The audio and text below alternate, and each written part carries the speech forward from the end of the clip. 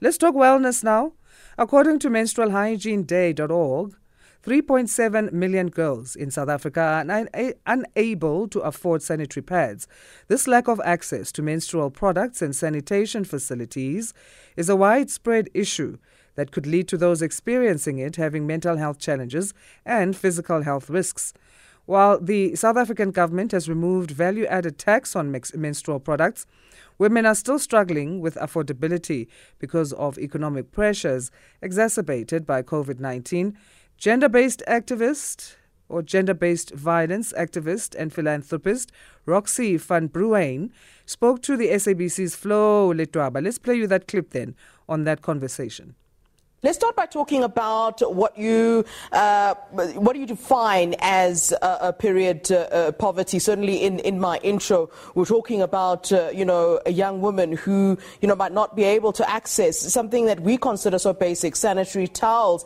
And then obviously these kinds of issues, it's almost like it causes more problems because these young ladies are then not able to go to school. That obviously then adds to the fact that they're not getting the education. And then, the poverty just continues almost like a cycle. Let's talk about what you're calling period poverty. Pardon the pun, but what we call period poverty, it's a global problem at the moment.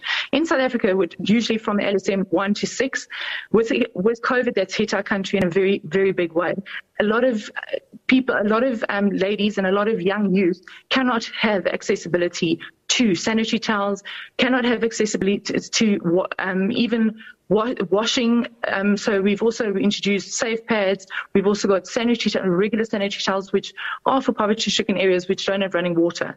Now, as we know, a lady that does menstruate does miss an entire term of school just because of her cycle.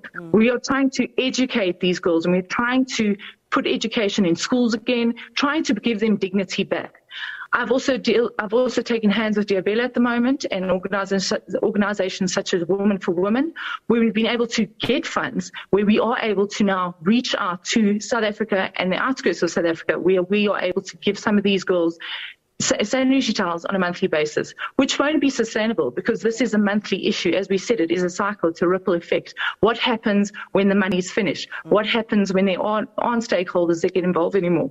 These girls need this on a monthly basis. This is why we're trying to spread the word and we're trying to create sustainability for these young individuals. Yeah. As you've said, now an educated South Africa is an employable South Africa. If we have girls missing school one term a year, how can these girls possibly even graduate, even go and get amazing jobs or be able to study further and take their education further? So it is about re-education, and the stigma tied around it needs to break. And this is why you and I and everybody else needs to get involved. Yeah. As I've said before, let's talk about government cannot get to everybody. Yeah, let's talk about the specific demographic that is affected and impacted by this menstrual poverty that you've very eloquently explained to us. The demographic, like I said, between 1 and 6, where it was normal for us to maybe buy a packet of sanitary towels, has now become a luxury, and it's very sad to say. These girls and individuals are using things like a sock with sand in it, or using a sock covered or a pick and pay packet folded up in their underwear, which is creating infections, which puts them in the queues again at clinics, trying to get medication, trying to eradicate the problem. This is where it's become very sad, is that condoms are for free. Why aren't sanitary towels for free? Why do we have pink taxes? Yes, I've heard there's been alleviation, but we are not getting to the root of the problem. Yeah. And I mean, why is it unfair to place the burden on the state when it comes to sanitary towels? As you rightly mentioned, condoms are handed out for free. Surely at government schools, and particularly impoverished government schools, we can indeed fight for a situation where young ladies are able to access sanitary towels for free. Surely it's something that is a right and is linked to the right to education. Is there, are you making any inroads in terms of having those sort of conversations, whether it is with the Department of Basic Education or government, in terms of making this some sort of a reality? And I think that it is correct to say that this burden should be placed on the state. Well, we are trying at our utmost. I mean, we are getting ladies involved. As I've said, if you've got a heart that beats and hands that work, you can instill change. And it has to start with us. Like I said, the government can't get to everybody, so we all have a social responsibility at the end of the day. Yeah.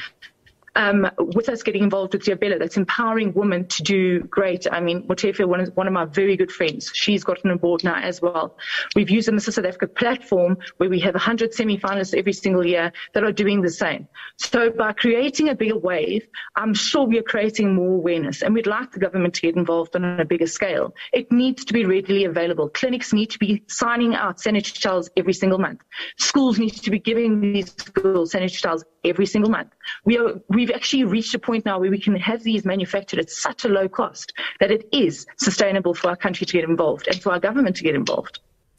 All right, our Wellness Corner then here on SAFM Sound Awake.